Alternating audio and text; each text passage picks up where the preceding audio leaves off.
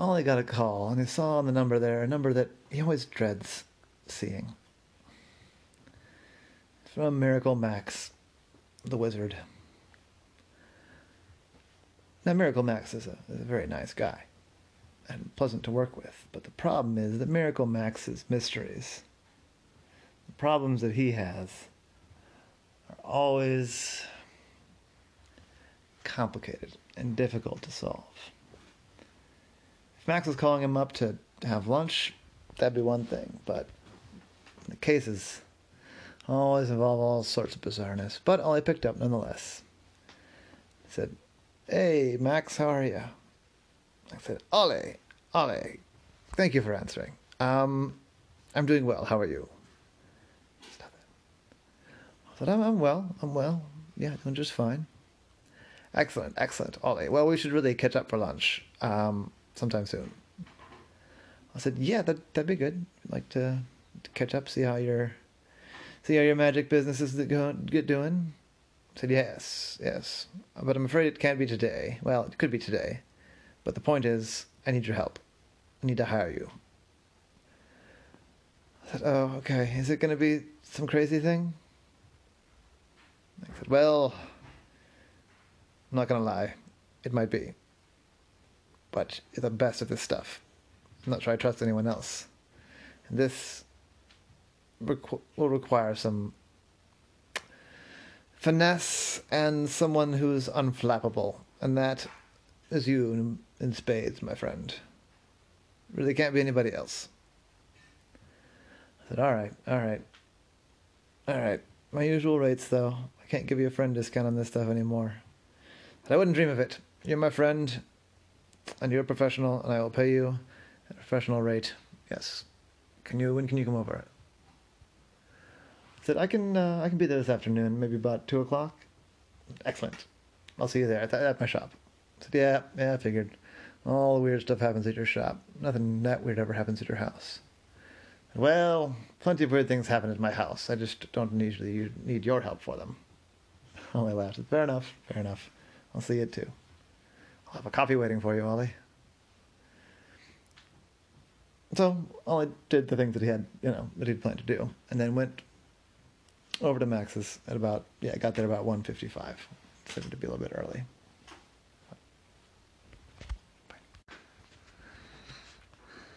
Ollie, good to see you. Thanks for coming. Let me warm up your coffee for you. And Ollie flinched, because a normal person would, use a microwave or maybe a stove, but Max, he had a magic wand for that. Yeah, I knew it. I knew you would say he would use. So Max whipped out this red and blue wand and pointed at the coffee cup there on the table, which was from one of Ollie's favorite coffee shops. And he zapped it with a strange orange energy. It floated just barely off the table for a second, and then gently sat back down. I thought, okay, that seems fine. So I picked it up, and it was warm. Not too hot, but hot. Took a sip. Said, oh, Max, this, it's not unpleasant exactly. What? What happened? Well, did you mean to get me what appears to be a mint marshmallow latte? Oh, no, I got it. I got you a black coffee. It's gone weird, has it? I'm afraid so. Have a sip. Oh, well, I quite like it. Here. You can have mine. It's still hot. So they traded, and Ollie was happy with that, and Max drank his weird, gross marshmallow thing. I said, so tell me what's going on, Max. Well, I had another break-in. More of a conventional one this time. They picked the back door lock. And they came in, and they stole basically the first valuable-looking thing close to the back door, which was a magic mirror. I said, oh, okay. Big or small? I said, stop. Pretty big. That's why they also thought it was valuable. Well, it is valuable. They're not wrong. But the frame in particular, it's very elegant. It's got gold and silver and ivory. It'd be the thing that a person would think to steal, for sure. Anyway, they stole it, was the point. I'm lucky in some respects because they left the door unlocked, and anyone could have come by and cleaned me out, but they didn't. They're the only people that came by, but they got the mirror, and I need the mirror back. But that's not all. I said, oh, what's that? So, well, there's a good chance that the thieves themselves are in some danger because of the mirror. Stop chewing on that now. Put it down. I said, danger? What happens? What happens with the mirror? Well, it's not just a mirror, it's also a portal. And it's not like the ones where you just walk through. I'm afraid of this one. If you stare at your own reflection for more than 10 seconds, it zaps you into a parallel dimension contained within the mirror. And, that's disconcerting enough. And you have to find the mirror again and stare at it again for more than 10 seconds. As in the past, taken people a long time to figure out. But then, if something happens and the mirror breaks, they'll be trapped there. Not forever, as long as the frame isn't broken. The mirror itself, the glass, isn't anything special. So you have to have the new mirror put into the frame, and then the person can get back. But it can be very disturbing. It's happened before. I've been stuck in the mirror, I guess is what I'm saying. I was holding it, and I didn't yet know how the enchantment worked. And so I stared at it, trying to figure it out, looked myself right in the eye, and right on the 11th second, I zapped into the mirror. And because I was holding the mirror up, it crashed to the floor. And I was stuck in the mirror for about 8 weeks before one of my assistants thought to put some mirror back in. I was able to escape. I said, okay. Well, what other clues do you have? Well, the only thing I can really tell is that I think they were experts. I had a look. I've seen you before. You investigate the lock and looking for scratch marks. And there are a couple scratch marks, but there's almost no damage. So I suspect they were very good at what they did. I said, did you do any magical investigation? Oh. My goodness, I thought straight to you and I started thinking like you. I forgot to think like myself. My goodness, you're right. Hold on. And he ran behind the countertop. And that's where he kept all of his wands. And he got out a very strange-looking wand. It looked sort of like a magnifying glass, except that the glass part was very small and the handle part was very long. So it was like a wand magnifying glass hybrid. And the glass part of the magnifying glass was goldish in color. It was still clear, but it had a gold color. I said, come with me, let's see what we can see. And they went back to the door. He started waving the wand, and kind of a dust sprinkled out of it. And the dust just kind of fell. Then it all sort of darted to one spot. And there in that spot, it filled its way out on the door, on the frame. Oh, I said, that's a fingerprint. Excellent. So I went and he made got an image of the fingerprint and sent it into the database, the FBI database. He's got a membership for. So, well, hopefully we'll look out. We should know in about 45 minutes to an hour if they've got a result. In the meantime, I'll start making some calls around to the local pawn shops and see if we can recover the mirror. Well, I called all the local pawn shops, anybody that dealt in that kind of a thing, and there was nothing. Nobody had brought in a mirror. But about the time he got done with his calls, he got a call back from the people with the fingerprint database. Said, Ollie, good luck. We have a match. And they're right there in Baltimore. I gave him the address. So Ollie went over to the address. When he got there, the door was open. And there was a mirror sitting on the hallway of the house. With no one nearby. I could sort of figure out what happened. but he decided to investigate the house first. He went all around the house, and nobody was home. It wasn't that big of a house. It was, and it wasn't small. It was like 1,000 square feet, like a 2-bedroom house. Nice enough. In not a terribly rough neighborhood, but not a very fancy neighborhood either. There's a car in the driveway, a truck to be more precise. Well, more of a minivan. Big enough to carry the mirror is the point. But nobody in the house. So, Ollie closed the door and locked the door and made sure the back door was locked because he just said, "Oh, I've got no choice. I'm going in." He took a deep breath. He turned to the mirror. He looked at himself in the eye. And he thought, I am a decent-looking octopus. Yeah, I'm pretty happy with me. Well, I guess we'll see how this and zap. There's a glimmer of sparkly red light. That's all he saw for a second. And then that cleared out, and he was in a strange land. It was like being in a forest, except that the trees were all wrong. Excuse me. The trunks were sort of a gaudy yellow. The leaves were blue. The grass was red.